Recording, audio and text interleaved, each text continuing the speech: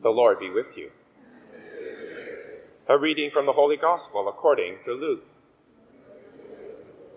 Someone in the crowd said to Jesus, "Teacher, tell my brother to divide the family inheritance with me." But Jesus said to him, "Friend, who set me to be a judge or arbitrator over you?"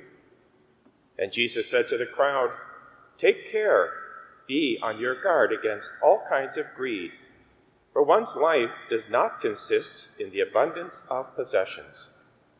Then Jesus told them a parable. The land of a rich man produced abundantly, and he thought to himself, "What should I do? For I have no place to store my crops." Then he said, "I will do this. I will pull down my barns and build bigger ones. And there I will store all my grain and my goods. And I will say to my soul, 'Soul, you have ample goods laid up for many years. Relax, eat, drink, be merry.' But God said to him, 'You fool, this very night your life is being demanded of you. And the things you have prepared, whose will they be? So it is with those who store up treasures for themselves, but are not rich toward God.'" The Gospel of the Lord. I'll begin this homily with a thought experiment. I'll ask a few questions and just in your own mind see if you can answer these two sets of questions. The first set begins with this inquiry. Can you name the actor or actress who has won the Academy Award for the last 3 years? Can you name the 10 richest people in the world in the order of their wealth? Can you name the Heisman Trophy winner for the last 3 years? Can you name the most valuable player in the Super Bowl for the last couple of years? My guess is no, we can't. But now, let me ask you a second set of questions and see if we can do a little better. Can you name the high school teacher or university professor who really impacted your life, helped you not just to learn, but to learn about life? Can you name the person who came into your life at a time when you were really struggling and you needed a friend, and they were there, and they helped you, went out of their way? Can you name the coach, if you were involved in athletics in your younger years? Can you name that one coach who was so influential in your life at a time when things were not too clear? Can you name that favorite relative who always seems to be there for you and invests their time? Well, I think the answer is yes, we can name those people. Now, the difference between the two groups as far as our culture is concerned is that the first group, when those events happen, the award of the Academy and so forth, lots of media presentation, lots of splash, lots of commentary, big events. Nobody remembers. They're fleeting. The second set of events maybe were very quiet, unobserved by the world, but to you, to me, very, very relevant.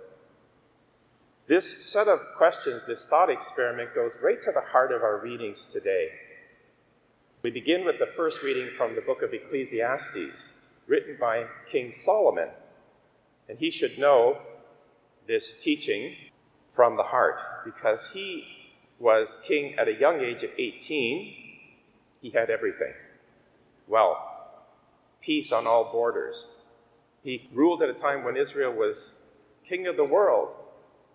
Every sensual appetite was satiated his whole life. And he had also the gift of intelligence. God had given him that, so that even the Queen of Sheba came all the way from Africa to sit at his feet and to learn from him and to see the opulence of his kingdom. But now he's an old man, and he writes this book, one of the most depressing books.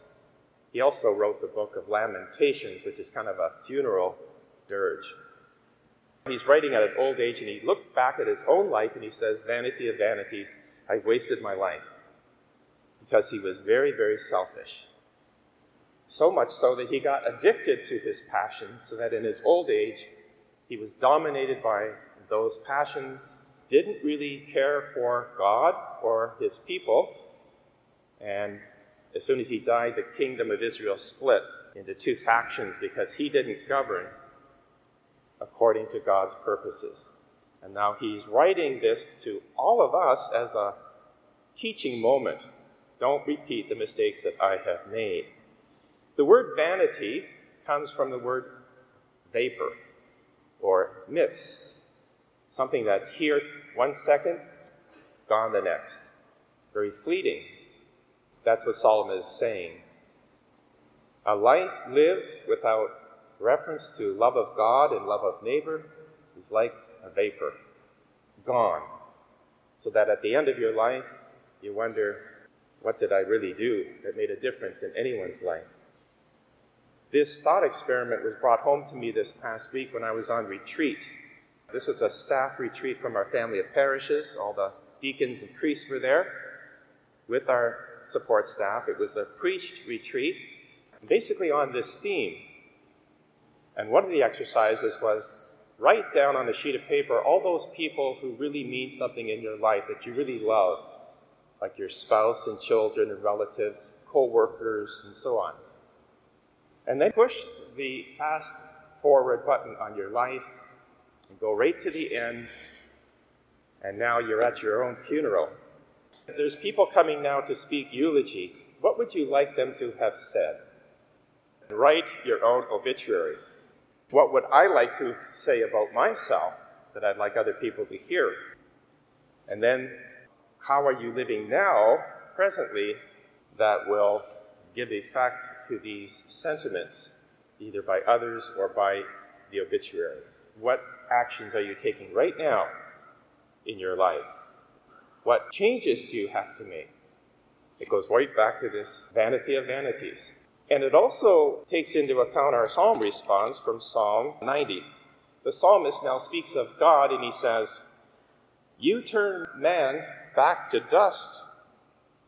Like grass, in the morning it flourishes, in the evening it fades and withers. So teach us to count our days that we may gain a wise heart."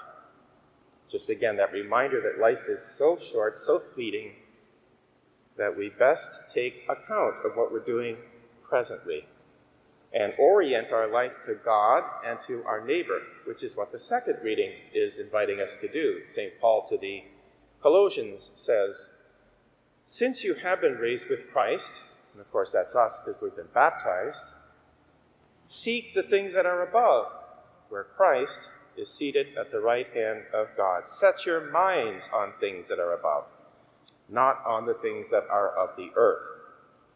Now, this is a repeated theme throughout the scriptures, and it's so repeated that you have to think, well, God knows we forget. We get pulled back by all of the worldly things that we can become attached to, addicted to.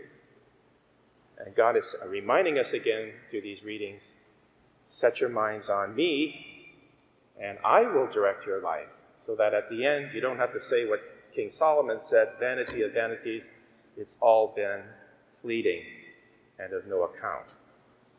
Jesus brings the point home in the gospel, where he tells us a little parable about this man who worked hard and was very fruitful in his farming, so that he had so much in his barns that he was now faced with a dilemma.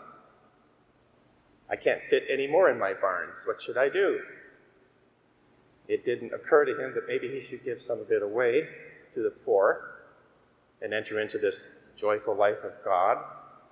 Rather, he says, I'll pull down my barns and build bigger ones so I can stuff more of my possessions into my life. And just look at the self-referential aspect of that little statement.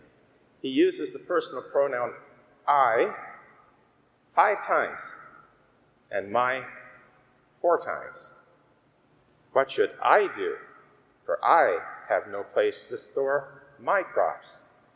I will do this. I will pull down my barns and build bigger ones there. I will store all my grain and my goods. And I will say to my soul, soul, you have ample goods laid up for many years. Eat, drink, and be merry. Notice those last few words are two of the deadly sins, gluttony and sloth. That's where his life has led him to. Jesus is reminding us, because there's such an urgency in his statement, this night you will have to give an account for your life. That's said to us as well. We're not faced with all that work of having to pull down our barns. We have a different way. We simply rent more self-storage units and place much more stuff in these units. This is a multi-billion-dollar industry that's cropped up in the last 30, 40 years. You see them all over the place. But again, God is reminding us, forget doing that. Give it away and enter into the joy of my life. When we do, every time we give ourselves away, whether in time or talent or treasure, our soul becomes larger, more capacious in the sense that God can bring more into our life, which is ultimately heaven. So this is good news today, even though it's a dark message. That's how it began with Solomon. It ends with such great beauty in the invitation of Christ. Let us reflect on our lives. Push that fast forward button and say, this is how I want to be remembered. This is the legacy I want to leave behind. That I was generous, kind, I was forgiving, and I joyfully lived my life in reference to God and love of my neighbor.